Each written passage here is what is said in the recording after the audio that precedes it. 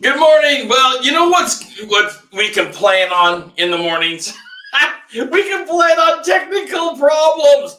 Thank goodness for the technical crew that I've got here that are busy solving my own problems. Sorry about that. Anyway, well, our topic today is common loan types for fixer-uppers. Fixer-uppers are such an they're attraction to people. They're almost an attractive nuisance. Good morning. I hope you're having a great morning with me this morning. Grab yourself a cup of coffee. We're talking common loan types and the problems with them with fixer-uppers. We're going to peel this apart a little bit. And while we are sipping some coffee this morning and overcoming our own technical problems.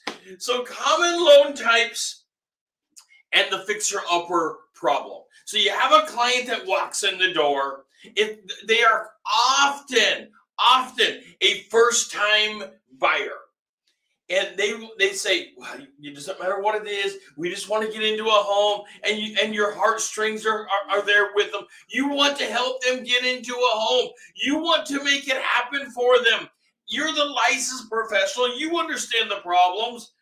And that's the problem. You understand the problems. And how are you going to tell them they're qualified for an FHA loan and they bring to you this wonderful house and it's filled with problems? So FHA, conventional. We also have the veterans loan, which is wonderful. I like all these products. We have the USDA loan.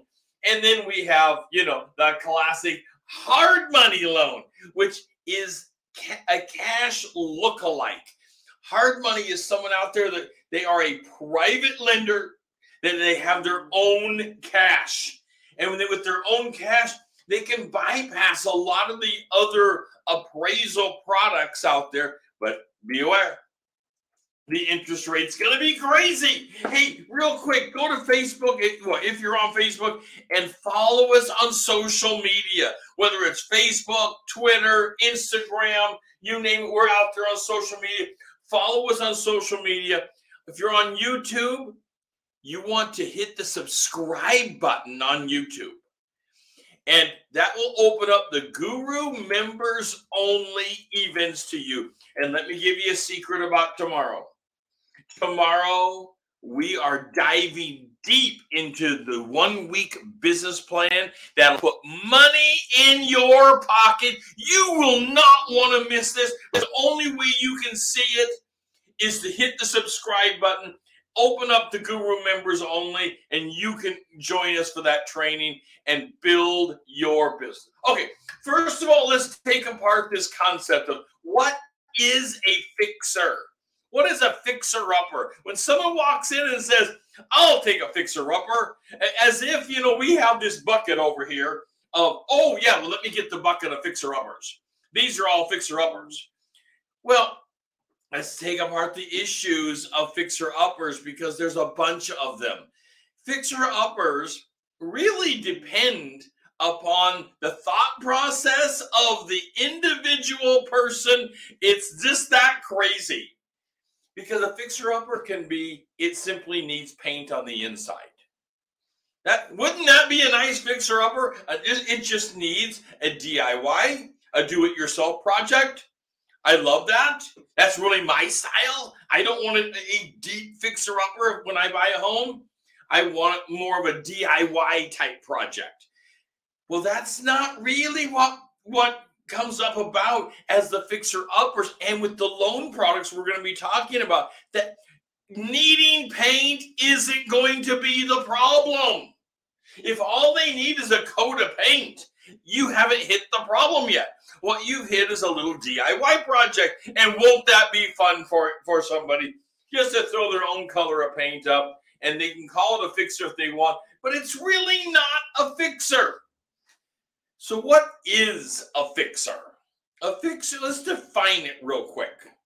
And this is a loose definition. This is right from your guru. A fixer from your guru is a home that needs some form of repair to be habitable, to be comfortable, to be something that you'd be willing to live in. Everything else above that is a DIY, simply a do-it-yourself project. If it needs some form of repair that will enable you to actually live in the home, well, that probably is a fixer-upper. So let's take apart the different types of fixer-uppers that there can be out there. What are the problems? What kind of things do we actually see with fixer-uppers? Well, we can certainly see damage to the house itself, damage to the property, damage to the realty, like a roof problem. What kind of thing do we see there? We're seeing bare wood. Bare wood can be on a roof as well. It can be on a deck. It can be on the side of the house. It can be the roof. If you're seeing bare wood on the roof, it's a problem. And the lending products like FHA, conventional VA, USDA, even hard money might have a problem. But certainly the first four, they're going to have problems with bare wood. Because bare wood, when it gets wet, and by the way, I'm in the Northwest. We get lots of rain here. Bare wood is a problem when it comes to rot because it's exposed to the elements. We all know this. Once it gets exposed to the elements, it's not long. It's not long until we have other problems. It's not just bare wood. When you see it, when the inspector calls it out, it is simply emblematic of another issue probably that exists deeper. All right. What else is a problem to these home products? Plumbing. Plumbing is a big one. Well, in plumbing, you can have leaks. You can have plumbing pipes that were simply taken apart. Not only leaks, you can have plumbing that is broken. You can have plumbing problems that is in the septic system that is leaking into the ground. This is a big problem. And you would know then why, of course, just by thinking about it, why the lender would be so emphatic about needing that to be repaired before they're going to throw their hard money, their FHA money, their conventional money, their VA money, their USDA money into this product. If you've got leaks going on, it is slowly destroying the house. And by the way, how soon will it be if you help your people buy a home that has lots of leaks and they don't have the skill sets really or the assets, the personal assets to repair this? How soon will it be until they don't like you and they're not recommending your services any longer because you were the one that put them into this house? This whole thing turns around on you. So your advice in this has to be very cautious. You need to bring people up to speed with good education, good coaching, solid information. So what are some of the things that the lenders are really dogmatic about? I mean, bare wood can be a big one, but foundation problems, crumbling foundations, cracked foundations. Foundation supports the home. And if you got cracked foundation, something crumbling underneath of you, that is not going to go well for this home very long. I mean, come on. How long do you want to live in a home with a cracked foundation? And your lender certainly isn't going to want to be attached to a home that has cracked foundation. Now, so we have foundation and heating systems. Another big core item, heating systems. And yes, I'm including cooling systems, whether it's heat up or heat down, whatever you want to call it. Let me get another sip of cup of coffee this morning. You know, one of my favorite things is doing with fixer-uppers. I do a bunch of them. I advise for investors We have a whole investor club going on. And if you want to be part of that, you just send me a message. We can talk about getting you in. So heating systems, let's just say this. They need to work. The system needs to work. It can be old. It can often be very old. And the system, as long as it works and can pass an inspection, it's probably okay. I have seen some very old systems pass no problem. They've been kept up with, they've been inspected, they've been maintained, they have all of that going for them. That's okay. But when it comes to heating systems that don't work, you have a habitability issue going on. You have to have a heating system in a home. And by the way, as far as I'm aware, in these times, modern times, just a wood stove doesn't count as the heating system for the home any longer. That's as far as I'm aware. By the way, I would love to hear from you in the comments.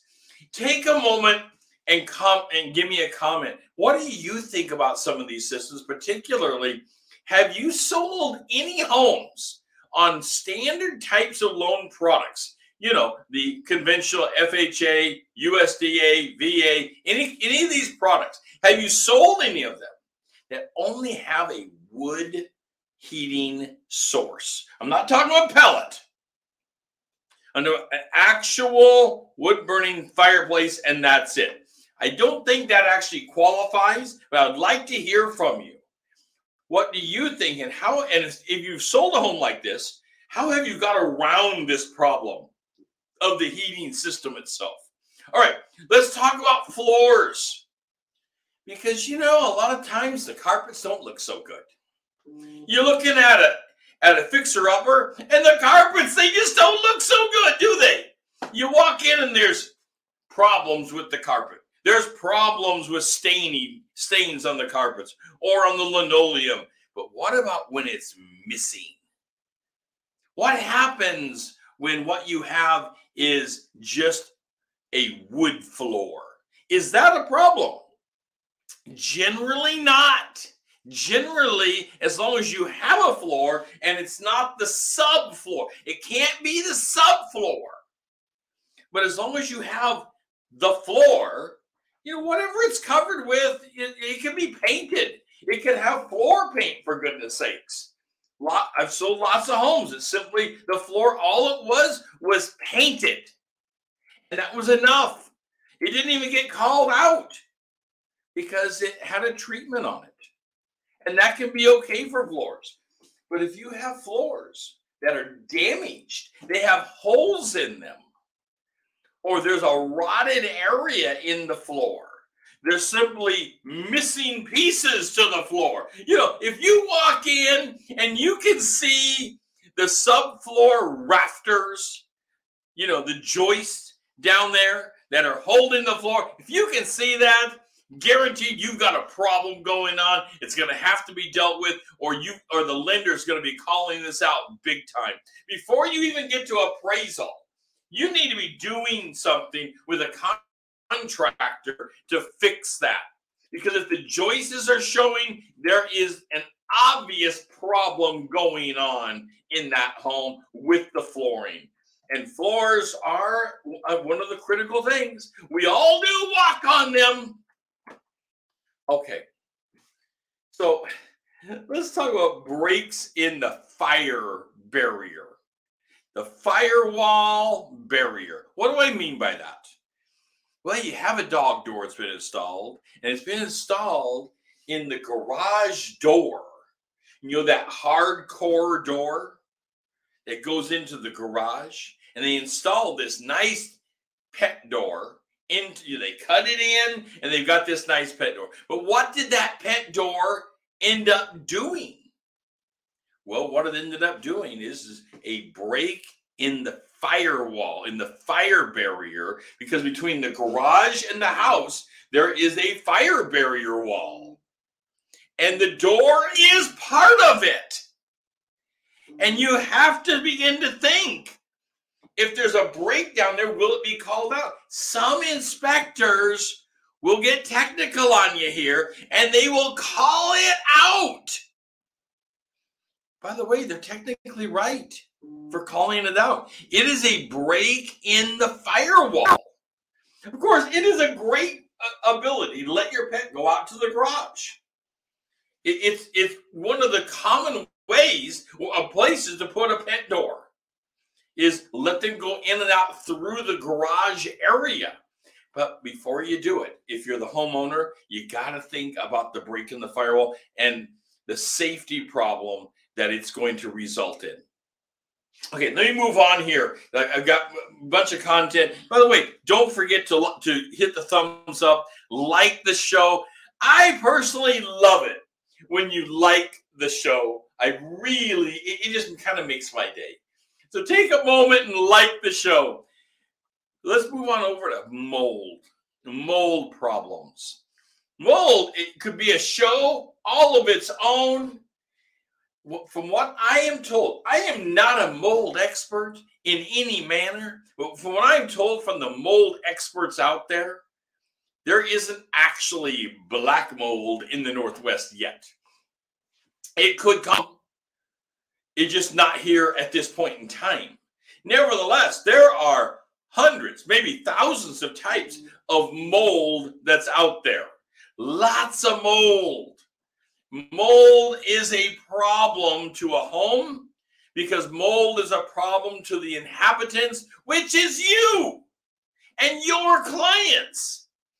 Just because the current homeowner says they have no problem breathing in the house doesn't mean that the mold growing in the attic or underneath the house won't be a problem. If you have standing water underneath the house, you probably have mold under the house. And mold is a big deal because it destroys the house and it destroys our ability to live safely in the home. It's a big problem. Mold results in a lot of repairs, and the mold repairs can be quite extensive. There are becoming special inspections now just for mold because mold is such a big deal to our lives. So in fixer-uppers, is there mold? Yeah, there usually is mold, and it's usually a problem. Unless the person is looking to take the house all the way down to the rafters and just really restructure the whole home. If there's mold problems in the home, you're going to have to get a professional in there to help deal with that. I hope you're sipping your coffee this morning, as I am, and loving a Tuesday. Tuesday is kind of that beginning of the week when we start getting going for real estate. We survived the weekend, we took Monday off for a lot of us, and here we go for a Tuesday. So cracked windows. I want to take a moment and talk about cracked windows because of the problem it results in. Inspectors will call it out. Lots of appraisers will call it out. But why? Why do they call this out? What's the deal? Well, number one, it has to do with heating systems. Heating systems are reliant upon the area, the room, the house itself, not having other leaks in it. Otherwise, the systems don't work correctly. They have their return air.